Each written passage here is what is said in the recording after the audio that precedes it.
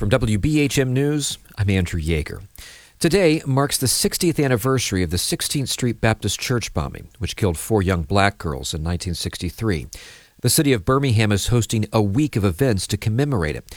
The Gulf States Newsroom's Maya Miller headed to the historical church, where a group of students are taking a field trip back in time. Students from local middle schools swarmed the streets outside of 16th Street Baptist Church. It's field trip day, and outside of the Birmingham Civil Rights Institute has been turned into 1963. Vintage cars line one side of the street. Students climb in and out of them. Some even attempt to dial out on a rotary phone.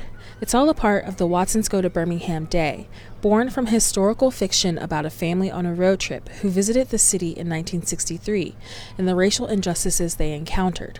Christabella is in the 6th grade. She says it's hard to imagine living here at a time when racial violence was publicly acceptable.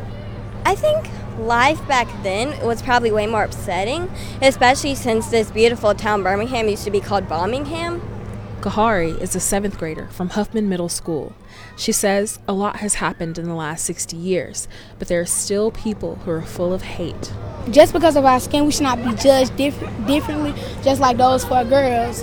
Think about it. If there were 4 non-black women in that building, would the same thing would have happened to them? Corliss Datcher is helping to teach the students about the violence. She works for the Advent Episcopal School. She says teaching race with sensitivity can be difficult, and living in Alabama gives her plenty of historical injustices to point to, like the 16th Street bombing. But times have changed.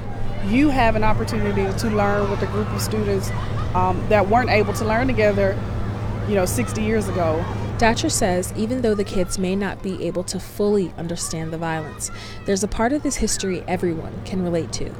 For the Gulf States Newsroom, I'm Maya Miller.